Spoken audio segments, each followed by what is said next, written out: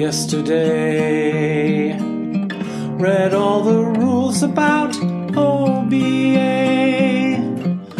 Gonna use it in my game today. Can't wait to use some OBA artillery. It's way harder than it needs to be. There's confusion reigning over me. Yeah, OBA is not easy. Use the radio to contact the battery. If things don't go wrong, place AR, roll accuracy. OBA. Replace the AR with a spotting round. Roll for drift to see where it hits the ground. Oh, I believe the round will stray where the SR go off the board by Hex Row J. I think now it's gone. How I long for OBA ASL. It is such an easy game to play until you try to use some OBA. I'm so done with OBA.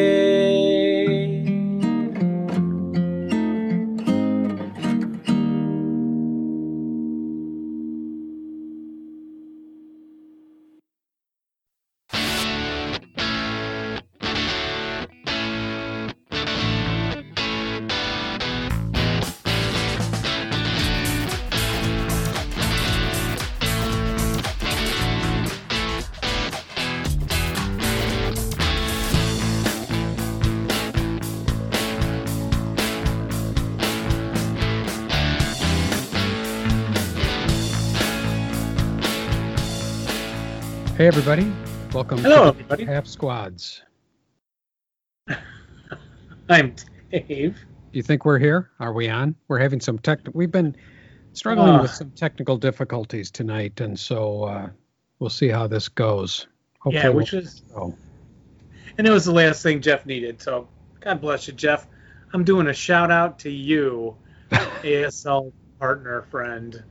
He just spent an hour almost trying to get my new, should I slam HP or not? No, it's probably well, I don't know. We don't know for sure if it's your computer or something going on with the Wi-Fi. One thing you can do if you want to test it is come over to my house and sit in my driveway and connect to my Wi-Fi, and that's right. We can talk to each other and see how it goes.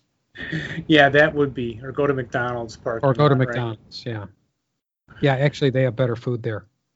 Yeah, because AT&T couldn't get our landline back on. And I know folks are laughing. Dave has a landline, but it's the number I give out when I don't want people calling me. Yeah, it's good to have that. And if they really are someone, they can leave a message, and then I'll hear it up in the kitchen. But yeah, I know people still with a landline, and I don't know how people do it. Now, we don't have a landline. We just I have a Google phone number, a Skype phone number, and my cell phone. But all of those say, do not use these to call 911. You can't call 911 on these. Oh. So I think if something were to happen, like if the house were to catch on fire, I'd have to run down to the fire department. It's only 2 blocks, so it's not that bad. That's a good thing. Yeah. But maybe I should put up soup cans and a string or something between here and there. Just in case. I don't know. I don't know what you do. I guess I should figure that out. Well, your regular phone, you can call 911, right? No, from your cell phone, you're not supposed to. Well, it doesn't connect you. It doesn't know where you are. I mean, Correct. It does. So I don't know. You have to tell them where you're at, right? Yeah. And if you're tied up and you can only say, they won't know, Yeah, and that happens That happens to me a lot.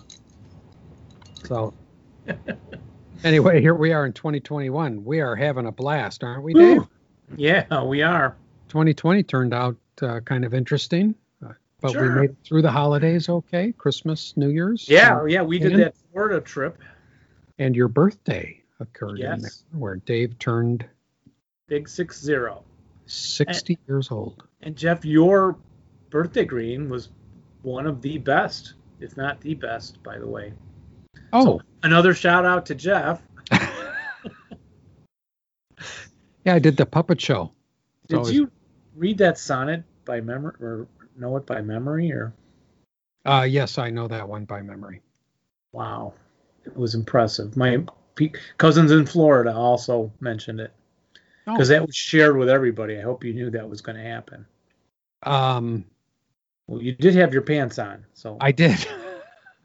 I assume I you did. knew. And I kept checking. Yes, they're on. You know, I did go to a client the other day. It was weird, and I've been out. I mean, we go out a little bit to the grocery store and things like that. We're not completely isolated here or quarantined. But I did go to a client last week, and I actually did. As I walked out of the house, I thought, "Am I wearing pants?" You mean the right kind of pants? Kind of, but kind of. I've just been wearing pajamas. I've kind of just been wearing pajamas all day long, and Robin too. Yeah, it's easy to do. Yeah. But we did get to Florida, and I got to kayak with the Crocs. Which is very cool. I'm glad you had a good trip. And you drove down and back? And yes. Yeah. Yep, drove all the way. So we were pretty safe. And then rented one kayak for me to put in because Laura and Aaron, we stick their kayaks in the back of the van. They have to take all the seats out. And when I got put into the water, the guy goes, well, right there's a croc, and just stay 15 feet away. And I was like, oh, okay. Because I had seen on YouTube the footage of the guy getting rammed. And he grabs the mangrove trees. And I mentioned this to the woman giving us the rental the night before. A croc rammed? Yeah, rammed his kayak. And he goes all the way over, but he grabs the mangrove trees coming out of the water and over top. And yeah, keeps himself upright, and then the thing goes away. So I mentioned that, of course, to the woman, renting the kayak the night before I put in, and she kind of went, oh yeah, that doesn't happen. And I didn't say, oh, go watch the YouTube video. We're kind of living in a climate where that happens a lot. Well, people say no, that doesn't happen. Yeah, well, they eat dogs. You saw the guy trying to save his puppy, I think, didn't you? By opening I actually a couldn't alligator. Watch that. It seemed too extreme. Oh, okay. Well, he saved the dog, though. Oh, okay. But, yeah, so anyway, the guy put me in. He goes, yeah, just stay 15 feet away. You'll be fine. And then I kayaked up to the ramp where Laura and Aaron were putting in. Yeah. So, hey, man, I already saw a croc already back there. And then Laura goes, really? And she looks around and she goes, there's one right there. And it was sitting by me, looking up the ramp, just halfway, its head is out on, just waiting for some birds to land or something. And we go back up a little. And when we put out, I saw the big one. I think I'd already told you, right? The 12-footer. Yeah. When I put out and walked back to where Laura and Aaron were pulling up, and that other one was back. And yeah, the guy said, well, they don't really attack anyone here. It's not like Africa or India. Well, that's good to know. Yeah. Is it really no one? If it's a 12-foot croc, 15 feet does not seem like enough a distance. I mean, even in driving, when you're driving, it should be 3 car lengths. I should be 3 crocodile lengths at least. Yeah, I think that's true. I mean, I give you a lot of credit for going down and doing that. I mean, we don't get a lot of crocs up here around Chicago, so maybe we're complacent with nature. Yes. We don't have a lot of predators of any kind. Yeah. So anyway, great trip. Dropped Aaron off at college and back again. So then did a big walk today out at the Deer Grove West. Mm-hmm. No Crocs. No Crocs. Just my daughter. doing that, calling the cows. Now I have a stick, Jeff, so I won't fall over when I have to close the door. I have a stick. You are so space age. Last week I fell right over. You did. Yeah, you didn't watch the video I sent you? Yeah, Megan does the cow calling like. Yeah. You didn't see the video I sent you yet? I don't remember you sending me a video. Where? Into the text. No. Yeah, sure. I sent these two. Is this gonna work?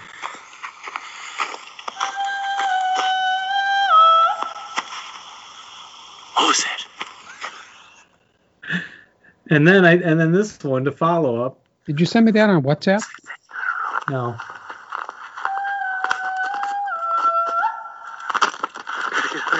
I gotta get out of here. Ran into a tree. Ran right into a tree, Jeff. Here it is. You know what? I got your message that you were going to be 15 minutes late to our meeting tonight. And so I didn't scroll up and look at the pictures. I'm embarrassed. It's okay. That's so great. I love that cow calling that they do in Norway or Yeah. Sweden, whatever it is, or Switzerland. And Megan's got the voice for it. So did the cows come? Yeah. Then we had to run from cows. Yeah, there was a huge herd just coming at us, trying to ram us. I think you could do a show. Dave's Nature Adventures. Probably should. Indeed. It'd probably be more interesting than our ASL adventures. I don't know. We got some good ones to share. Are we gonna share the log files, you think, tonight? Oh boy, put me on the spot. Do we know how to do that? Yeah, you have to bring them up and then do a screen share. And then we wanted to finish the NOBA notes. Right. And then maybe get to the... We got a little what's in the box. In the box. Which one you want to do first? I hear something ticking. Have you got like one of those little wind up Crocs jump around on the... No. That's what it sounds like. No? Okay. It's just me. I'm hallucinating. Could be Laura walking upstairs. It doesn't sound like her walking, but... Or like when the house is freezing outside and the heater's on and I don't know. Yeah, this was more like... Oh, man. Well, no. There it goes again. Now it stopped. Maybe it's your pacemaker. So we got some mail. You dropped some mail off for me the other day. Oh, yes. Let's do a little brief letters. It's pretty comical. Dave drives over or walks over or flies over or bikes over and drops things on the side porch at my house in a bag.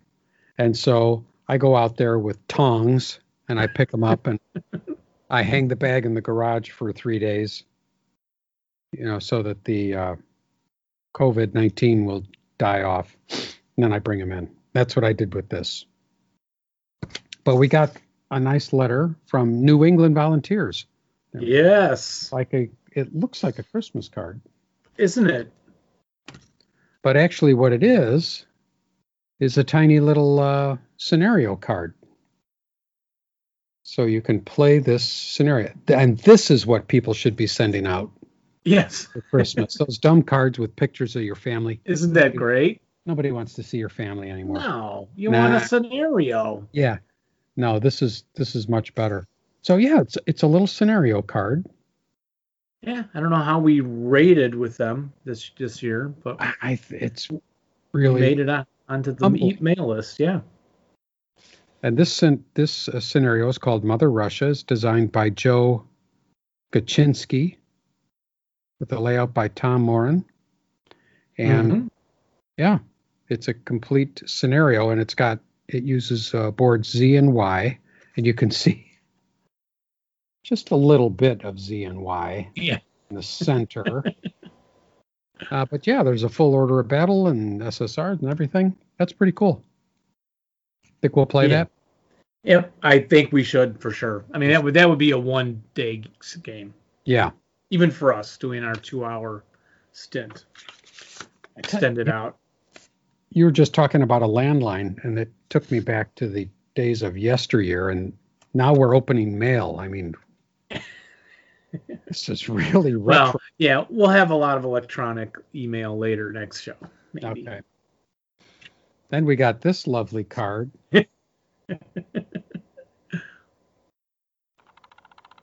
Kind of looks like, yeah, there's a similarity there. Yeah, with Bob Ross.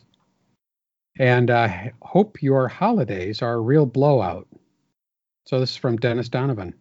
And I like this because it's actually a birthday card, and he scratched out the word birthday and put in holidays, because Dennis really goes all out. That's pretty nice. I've done that also, to be quite honest with you. I do that too, actually. I've done that with my kids for 30 years. It's worth it. Yeah, it's when the kids turned, like my oldest daughter just turned 30. So as I do every year, I bought her a car. I bought her you're free. 4. And then I add a 0. Those are the best cards. No, you actually do, right? You're not just. I do that, yeah. Yeah, because it's funny. Yeah. It's funny. They like it. And we also. Is there more mail? Well. Oh, well, yeah. Just apologies to. Did I have the right name on it? Is it? Excuse me, Karsten Weiser. I can't quite read it. It's been. Karsten. We tried.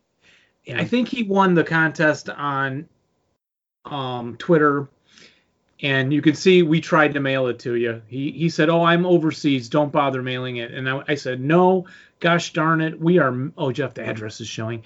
We are mailing this to you, and it came back a month later or 3 weeks later. So I messed that up. I'm sorry. We're not going to try and send it again. So our apologies. It's going to go back into the prize drawer. I think this is broken ground design or something. Counters? Yeah, it was I think it was the question mark or the sniper counters with all the different numbers. Ah, okay. What's in the box? How'd that cow thing go? Oh! No, not like that. E-I-E-I-O. That's old MacDonald. That ought to call a few cows. We had gotten several packs from the Kansas City gentlemen, our other best friends. We have so many best friends now. And this is the ASL March Madness Players Pack. Is that showing up okay there? Yes, that's a great cover.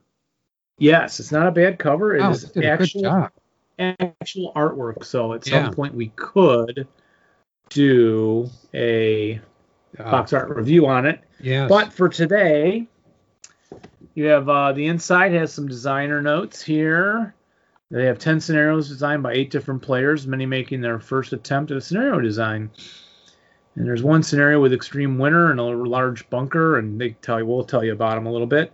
And development team: Dan Best, Dave Moreski, Rick Reinish, and Paul Works.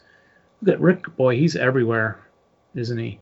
Yes. And I like the back cover, Jeff. It shows you all the scenarios, and then you may remember our last pack from them came with a little map inside, a specialty board with different levels of the building to play for the March Madness guys.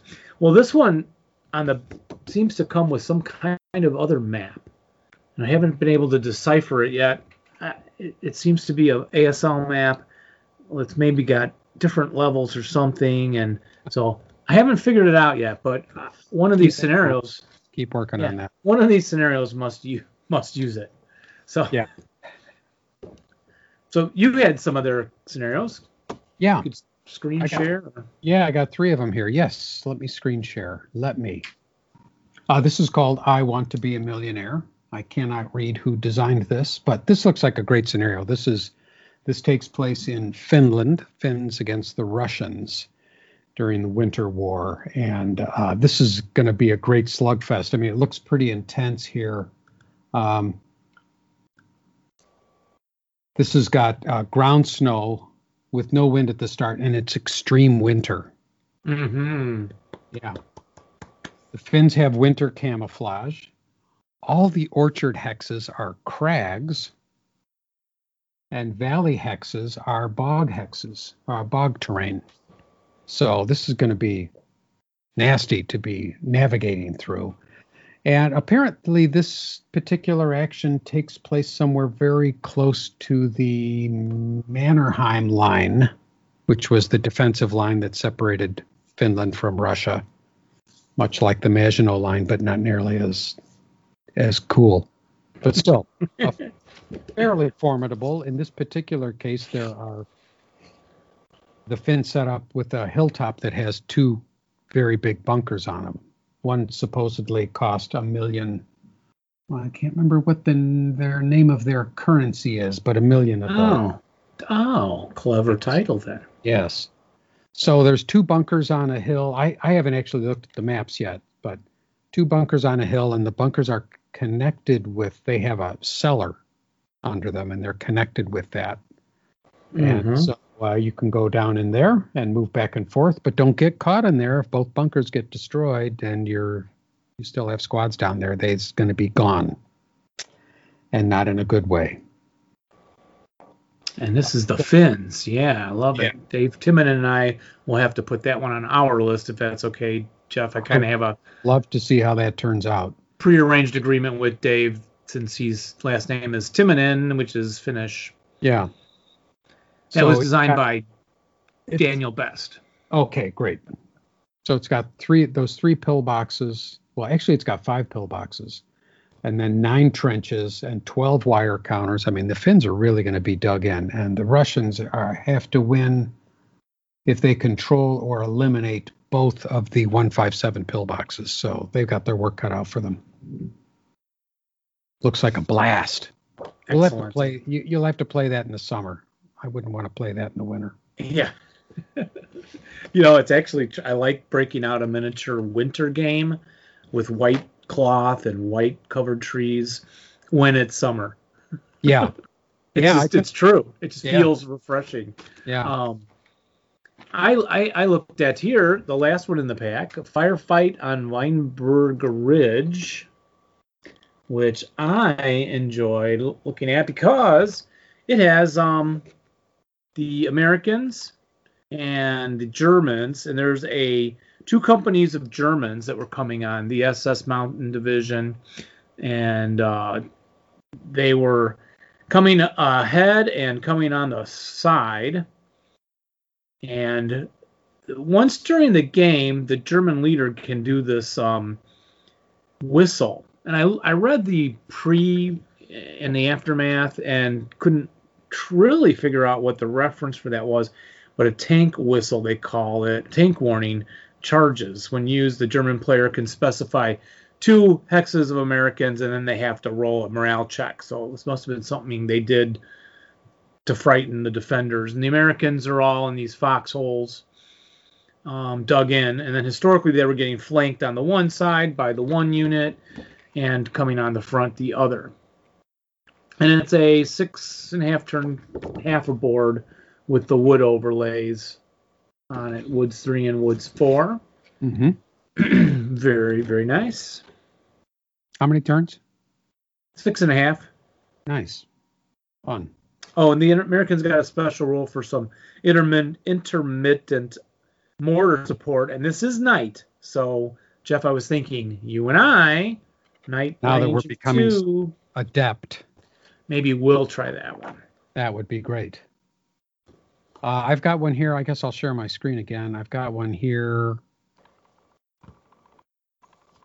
called Muse French Counterattack, which takes place in France in early part of the war, May of 1940. And this one looked really interesting to me because look at this. So it uses board 16 and 33, just half of board 16 and 33. And it's very Spartan setup here. There are 10 French tanks. Oh, yeah. This is FCM 36s, which is a cute little thing. You just want to take one home and put it in your garage. It is. They are up against, there it is. The Germans are set up with 3 AT guns and a leader. And the leader actually acts like a artillery leader, so he can actually direct fire of whatever gun he happens to be by. And I suppose you would want to keep him so that he's mobile in case he needs to run from one gun to another.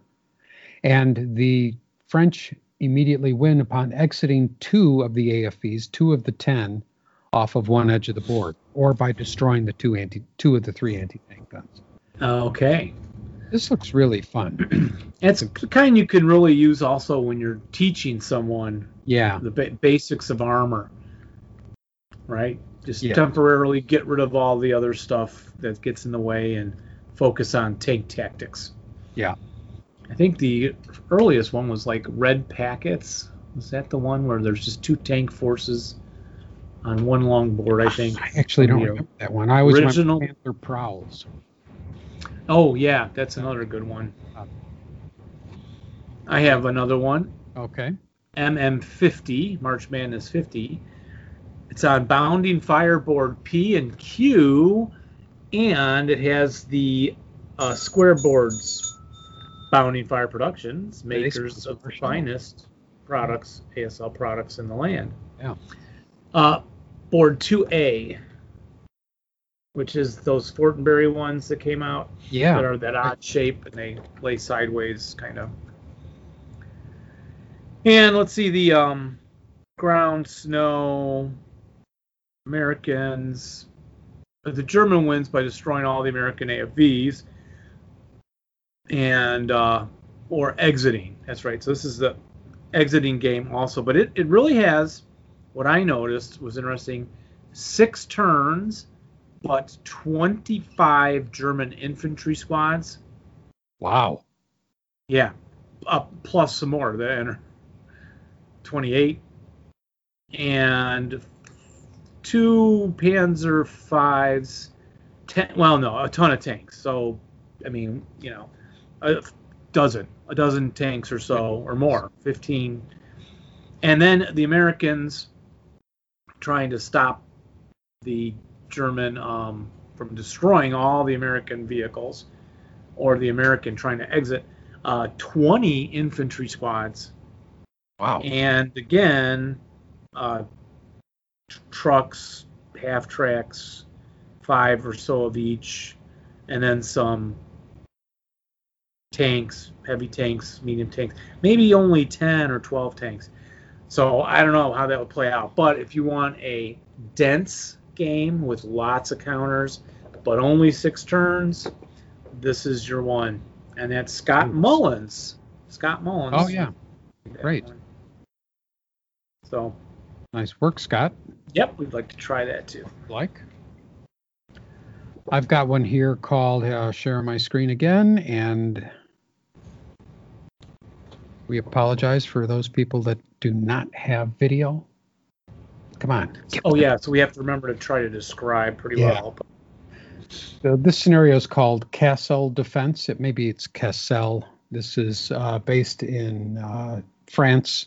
This is a little town up on a hill that overlooks Dunkirk and takes place during that action where the British Expeditionary Force was trying to get the heck out of Dodge. And the British are charged with maintaining the top of this hill against a German onslaught. And the SSRs on this was kind of interesting. Civilian interrogation is in effect. Which, I like that role. Yeah, I thought that was really interesting. And I don't know if we've ever played one of those. Do you think we have? Yeah, somewhere along the line, but not very often. The recent one I've been doing was, was it the ones Dave and I were playing, or Mike Rizzi and us doing the Bounding Fire Productions Objective Schmidt? Oh, okay. But yeah, was it part of the rally wind change roll? Let's see. Let's take a look at the rules, because this is in E 2.4. It's very short. Should we go over this really quick? What the interrogation is? Well, you can take a look. Yeah. So, I think it's part of the inherent. I'm going to guess. yeah, Are you looking it up? I'm looking at the rules right now. Yeah, the wind change roll, and if it's the 3 or it's the attacker, or 4 it's the defender, and then you roll again to see what's you learned from the interrogation. Like defense is compromised, you might find out where a hidden wire is, or a fortified building, or they have to reveal some concealment counters or dummy counters, things along that nature. I refuse to play with you anymore. You know the rules too well. Well, yeah, but that doesn't tell you all the exact details off. I'd have to read it again. Yeah, it's not very complicated, but you got the gist of it down. It does happen during the rally phase, during the wind change, like you say, the die roll, and there is some little modification there if you are the attacker or the defender. Friendly territory? Yeah. Friendly territory? Or not. And so this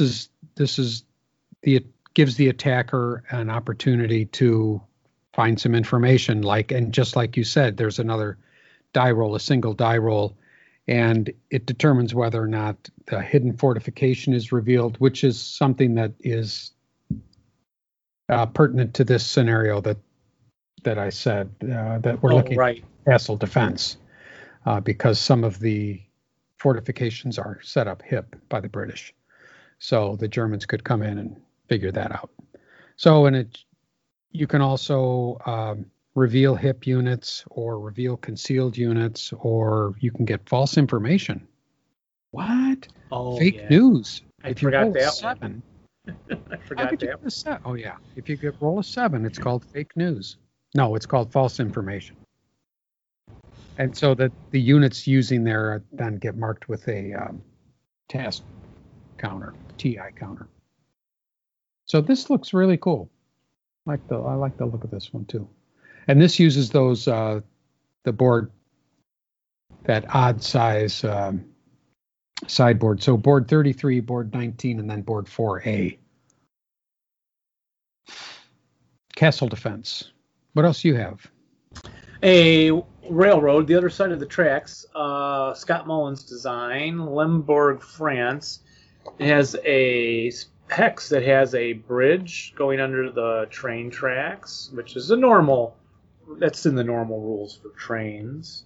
Railroad bridge, and hex N6. The road passes beneath it. The railroad's a 1-level obstacle.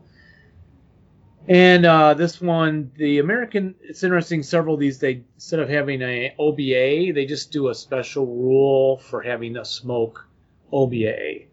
Pick a hex, put an AR on it, make an accuracy roll, place the smoke out. It's only a 5-turn game again, so I think those are great ways to have compromises with OBA rules and not having the radio and everything have to go through the whole process. It's got a lot of rubble on it to open up the game, and it uses these. The U.S. have to win by controlling the buildings, 5 of them.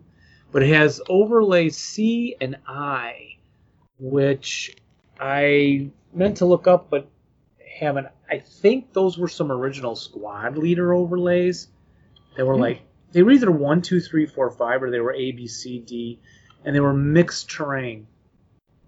A house and some woods and open ground all on one overlay. So they weren't as practical as the new ones they used in the advanced version, Yeah.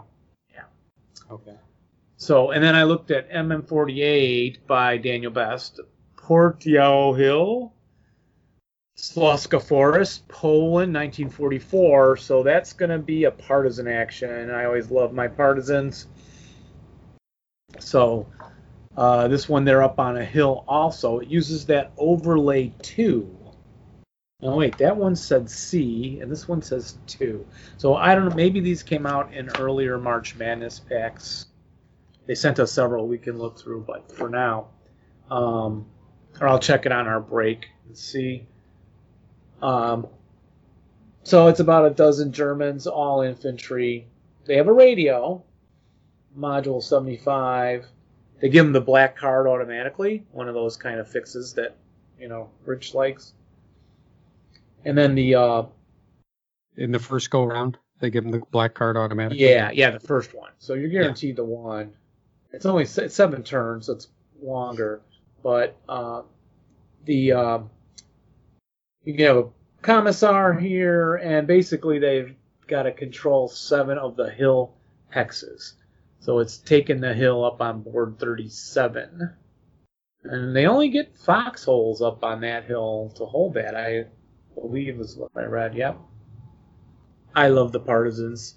I like to use these as a miniatures games too, because it's just nice and simple. And I still have my partisans in 15mm, Jeff. The others I sold, converted to that other game system and sold them all. But I have partisans. Oh, that's right. I don't have Germans, so I have to make up 12 stands of Germans again. But it's doable. You can do it.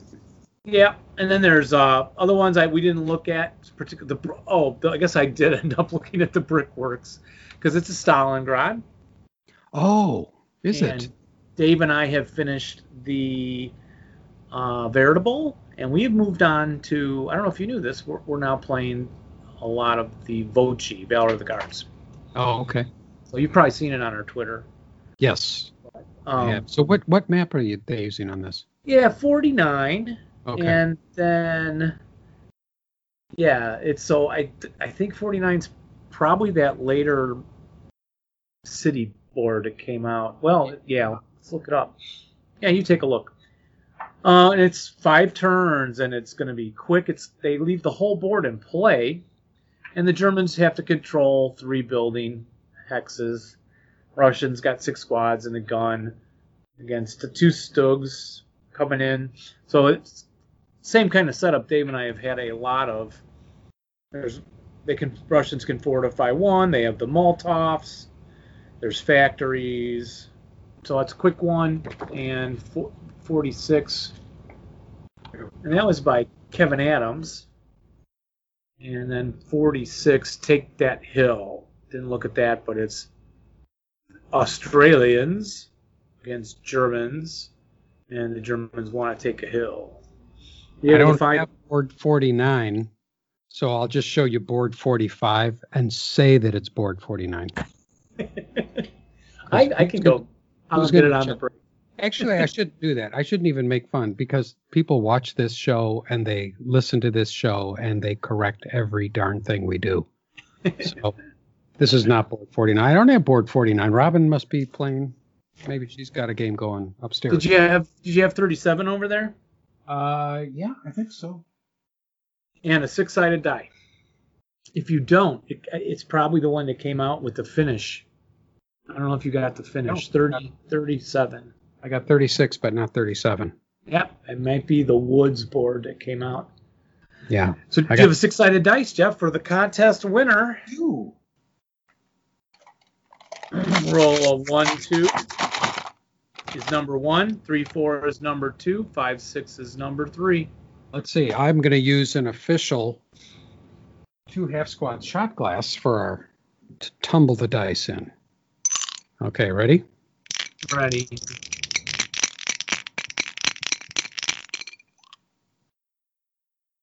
It's a 1. That is Alan Hume, who sent us a SpeakPipe message. Alan. We're shipping it to Scotland. I'm so glad Alan won. Our other choice, Ricardo Garcia. We listened to his SpeakPipe message last show. And Hong Kong Wargamer, also last show. Remember, his was so long and impressive. But, Alan, you have won Decade of War. Congratulations, Alan. And now that Sean Connery has passed, Alan is my favorite Scotsman. Yes, indeed. He certainly is. So congratulations, Alan. I'll be in touch. Now here's a word from one of our great sponsors, Ritter Krieg. You know about Ritter Krieg, Dave? I'm sure you do. Of course you do. They're a regular sponsor for our show and have been for a long time. Listen, folks, go over to ritterkrieg.com. If you play ASL, you should be going to... What do I find there at ritterkrieg.com? All kinds of stuff. Stuff from LeFranc Terrier, from Bounding Fire Productions, from MMP. All ASL stuff. All ASL stuff. Everything you would want. Go there. Check out the website. It's a great website. Great place to buy. But isn't it sometimes cost prohibitive to have this stuff shipped to your house? Well, this is the beauty of buying from Ritter Creek. You go to one site, you buy stuff. If it's inside the 48 United States, then it's free shipping. Wow. Go to rittercreek.com today. And we are back from our little break. Did you wash your hands? Yes, Jeff, and look at this. I was totally wrong about the boards. Ah, which one is that? 37 Oh, is a lot of woods for the It is. partisan game, right? yeah. But I thought it might have been the one which I think was 39, which came from Hakapali, which is a giant hill all covered in woods. And 49, I was thinking of 45. 45 is a board that has all city all over it. Yeah, that's the one I was showing. And 49 is, yeah, Less. not much more open space but Stalingrad, still lots of city over here. I know they said this gully does not exist by special rule. So, yeah, blew that one, but I think I was kind of close. Yeah, I was would think so. There a we few go. numbers either way. What have you been playing lately? What have you been playing lately? Should we talk about this scenario we've been playing? Can we started show yesterday? people too? Yeah. Oh, here. Let me share my screen. See how this one looks. Oh, we're talking about, I got it right over here, just played it a little today. Sand Spit. SS11, HS11. Operation Watchtower. Billion gazillion overlays. Yeah. And what happens in this, and this board is pretty familiar because we've played quite a few scenarios actually on this little bit with this river here and the effluent. Well, but that was with the historical map of said situation. Yes. But yeah. It is the very famous Matanikau river mouse. That was it. Yes. I can never remember the name of it. And what happens in this scenario is the Americans are defending, and the Japanese have to just get 20 victory points across the effluent. They just need to go to the north. That seems pretty easy. So Dave took the Japanese. This is another one of those night scenarios. So we're starting to get pretty good with night, I think. If I may be Yes. so bold as to say that. And I got a little irritated as I was reading through the rules, trying to find some details about river. Because this is a river, and I tried to find very close. I could not determine if you could cross this river or not. Because in the scenario card, it says that it's a river, and it's deep, and it's flowing north. And I thought, well, if nobody can enter it, who cares which way it's flowing? Mm-hmm. Why? So why did they And we include found out. I think if they're going to include that detail, I should be able to go in there. Or you should. But that's not the case, apparently. You can't go in the river. Is that what we determined? Right, because you skipped kind of the line above the line about rivers. It said it's a water obstacle and no one can enter a water obstacle. Yeah. And then you kept reading below about the river and other things about it. And yeah, I think it's a huge flaw. we thought, right, like what if your soldiers wanted to put a message in a bottle into the river Yes. and hope it could get out to sea to get help, which direction it would be flowing. Yeah, like if your radio breaks, because there is a OBA in this. If your radio breaks, could you throw a bottle in there and have it get out to the ship? Yeah, telling them which X to zero in on.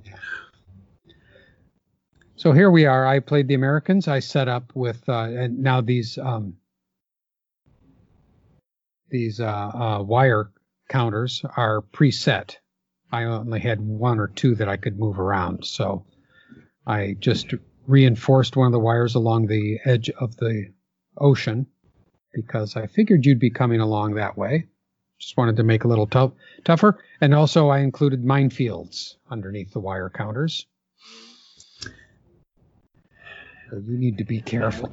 Which I did walk into one of them so far. Yeah, and you had a bunch of cloaked units, as we can see down here, and quite a few tanks coming on. These cute little Japanese tanks of yours. And I need to get 20 points across the way, and it can even just be tanks. So Jeff really does want to kill these vehicles. Yeah. And, here's my truck sitting here, just kind of sitting there. And every time I look at this now, I think, I wonder why I put that truck there. I don't know. To kill all the tanks coming down the beach, I don't think it's going to happen. One little truck. So anyway, let's. This is part of the way. First turn. Dave was moved on his cloaked units. He didn't bring on any vehicles at this time because of the nighttime gun flares. The flares. Yes. If you hear a tank flare. Yeah. You didn't want me to be able to shoot up any flares. Night range is 2. So then I came charging into that, and I thought that was a cloaking counter that was empty, but it actually had 2 squads in it. So Jeff gave me the option of taking it back. I said, no, we'll stick with it. And he hit the mines, and he went under the wire with a 3, and then I got a flare. So because if you hit a minefield at night and it breaks the guy or half squads them or stripes them or whatever, then they can start shooting up flares. Yes. So the flare was very nice. Then I opened up with my machine gun in the pillbox that's lined up to be shooting right along that edge where all of the wonderful fire lane. Yeah. So let's flip through these. Pinned, which I think we realized later would not have caused the gun flash to go off or flares. Yeah, pins do not, but it has to be a reduced unit or broken unit, I guess. Broken or reduced. Yeah. Mm-hmm. And then we didn't put out no move counters until we felt we needed them. So we figured out who could now see that guy. Yeah, and actually that was some more concealment or cloaking counters, inching right up, staying out of the light. And coming in from the right, trying to spread out a little, although an OBA is going to do a number on all these guys eventually anyway. That prep fire counter, that looks like, is that the mortar going, Jeff? Yes, I think so. You can roll those through. You can see I got a, I don't know why that AR is there. I think you let me go back and shoot the mortar out of order. Yeah, I think that's right. Something like that, but... Came up with then I bring the tanks up again. They're staying in the dark. Yeah, I sent up 2 flares. One of them was very far off. And you brought up a tank. You wanted to kind of cover the river, even though you couldn't go through the river. You wanted to kind of line up along the river and cover that area, which was... Yeah, figured somebody'd be opening up. Yeah. So I finally got my OBA working, and I dropped a spotting round and then converted. Then you advanced out, I think, from under the wire. I don't know how well this is going to play on the audio version of the show if you're not watching. Oh, right, because we're not naming off the hexes, so. Then I dropped, converted to FFE. It drifted a little bit. Which is okay, because it shocked that tank. Yeah, shocked the tank. It's going to reveal that whole stack of my 10-1, which is in the wrong hex. There he goes, which had my heavies and mediums in it across the river there. So was your intention with these guys, and maybe you don't want to tell me yet because we're still playing this game, your intention with these guys to just kind of line up along the river to keep everybody on my side pinned down? Yep, try and break anyone that pops up like the gun, which is going to soon. But having that FFE there is frightening. So then the mortars. David's famous mortar stack. If he's got 2 or more mortars, he puts them all in the same stack, and it's it often works really well for them. Often just hit the same hex. Yeah. Just keep flailing away Get at it done quick. So we are placing some acquireds, which later we realized should not be placed. Jeff realized it. Across the way, trying to hit the jungle because they'll give you the -1 on the results. Yeah, because you to hit, I have team morale check. When the flares go away, the acquireds go away. So a couple of snipers pop up. No snipers though. Still, I got a lot of rate on those, didn't I? You did, yes. Broke your stack. Cross the river. We just moved that final fire count out of the way. I did that. Right, yeah. And then that gun opens up and preps. Now, who do you shoot at? You wanted to get the mortar stack, I believe. Yeah, so I shot across at the mortar from that spot. I thought that was a cover spot for that, but you got 2 tanks out there. I thought you should have went for the tank, but the mortars were doing damage at that time. And then we ended that. We did. So let me start our other log file. Which we played just into turn 3 then. So one thing with the night tactics, I'm trying to, if it's illuminated, just use assault movement so I can keep concealment, cloaking, even if it's not concealment terrain, and then advance. So it's a slow move, but you don't have to reveal everything. And you have a lot of cloaking counters that are dummies.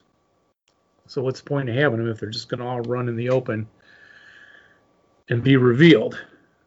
This is 6 turns to get those points across the way.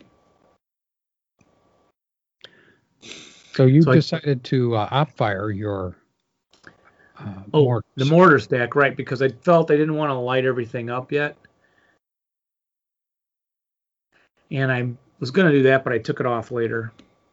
Because if I op-fire this killer stack, I'm in the FFE, and that means I couldn't move out of the FFE, and that'd be a -1 in the jungle. It's 100 millimeter American, so I'm going to move out of there. Jeff's going to lay down when FFE does cause gun flashes, so the gun flashes fill that whole area. So Jeff wanted to lay those in to remember that. At the top, I went ahead and took that 1 half squad along the beach toward the half track with the 75 gun. Broke because Jeff revealed the hidden guy and got him with the -2 +1 night. First fire. And then Jeff's taking an IFT shot. Then you get out from under the wire and move ahead. Move into a hex. I had a hip squad in a foxhole along with a leader and a machine gun, a medium machine gun. So that pops so Jeff back pushes out. Me back. So I revealed the machine gun in the squad. I left the leader hip. Concealed.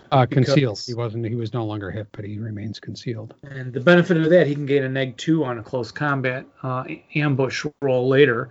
And then Jeff wondered if he didn't reveal him or make him unconcealed, would he still be able to stop the weapons from cowering? And I thought he could. Someone can tell us we're wrong or I'm wrong.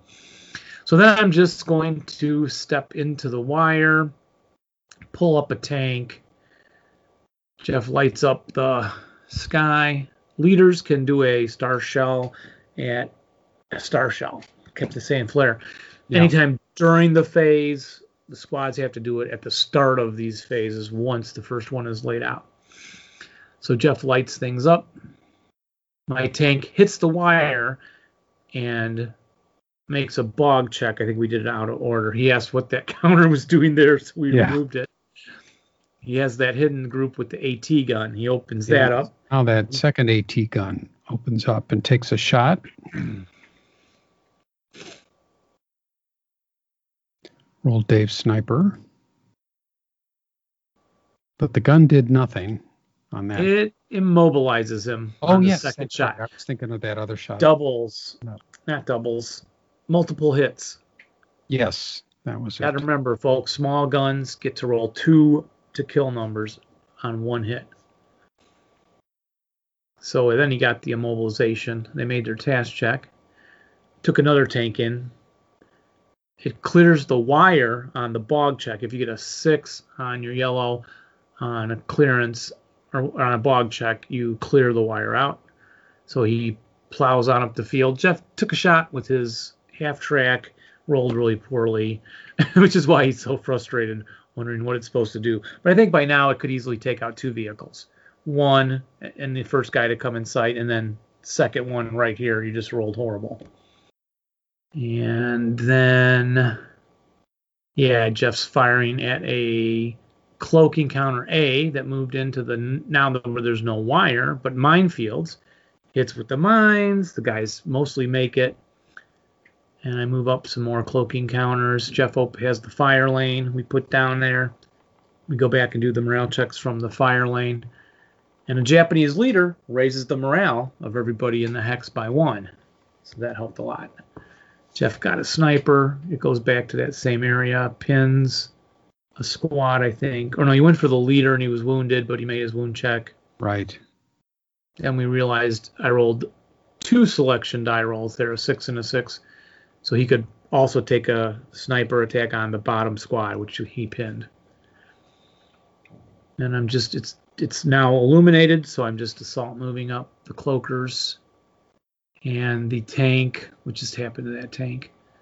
Oh, you first fired and killed it. AT gun, yeah. Killed that. Yeah, good side shot.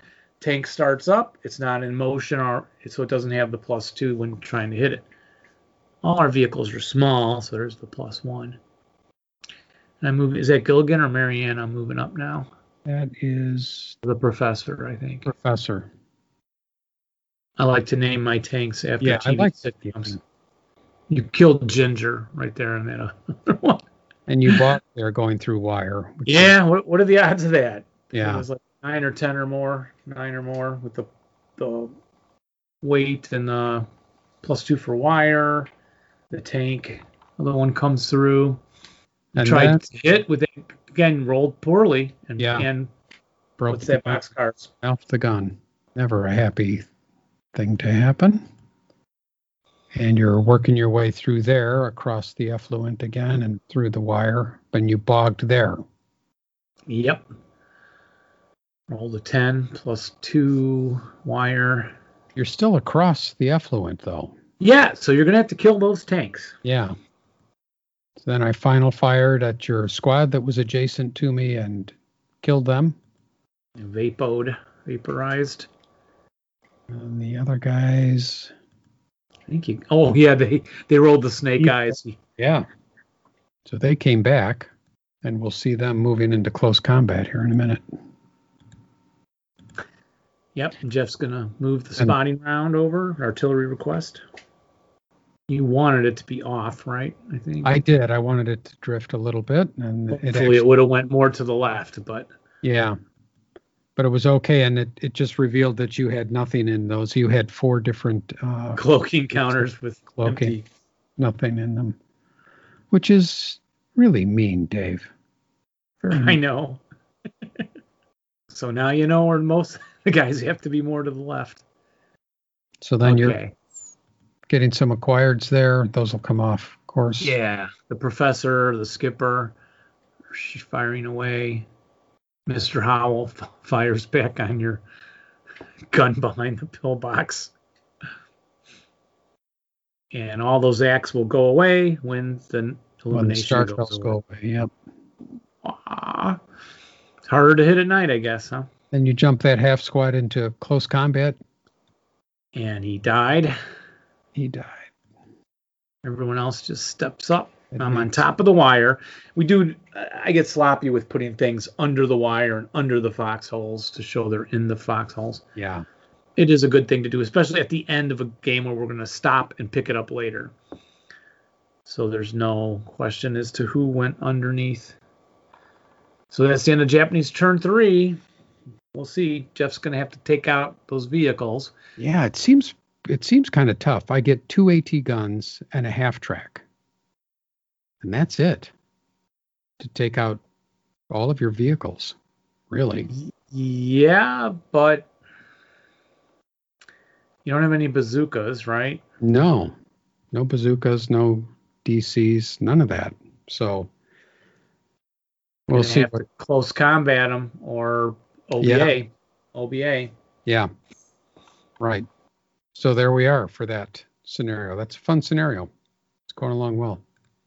I'd recommend it.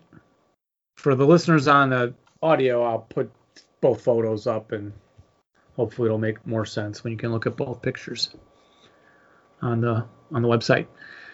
So that'll be a show, Jeff? Yeah, I do guess that's it, Dave. Then we'll call it a show. We'll call it a show, and we'll be back next time with more stuff. We got some good stuff coming up. We've got some good interviews coming up. Well, about those, but they are coming up. Yes, I need to get on it. Finish off the LC landing craft rules, and got a ton of what's in the boxes. MMP stuff still haven't even got to. Yeah. All right, ladies and gentlemen. All that's right. This show. We thank you for joining us. We hope you'll come Indeed. back next time, and we guarantee that you're going to love it. We certainly hope so. Yeah. So remember to roll low, And rally well. but not when you're playing us. Don't do it. Don't even think about it. Bye. Bye-bye.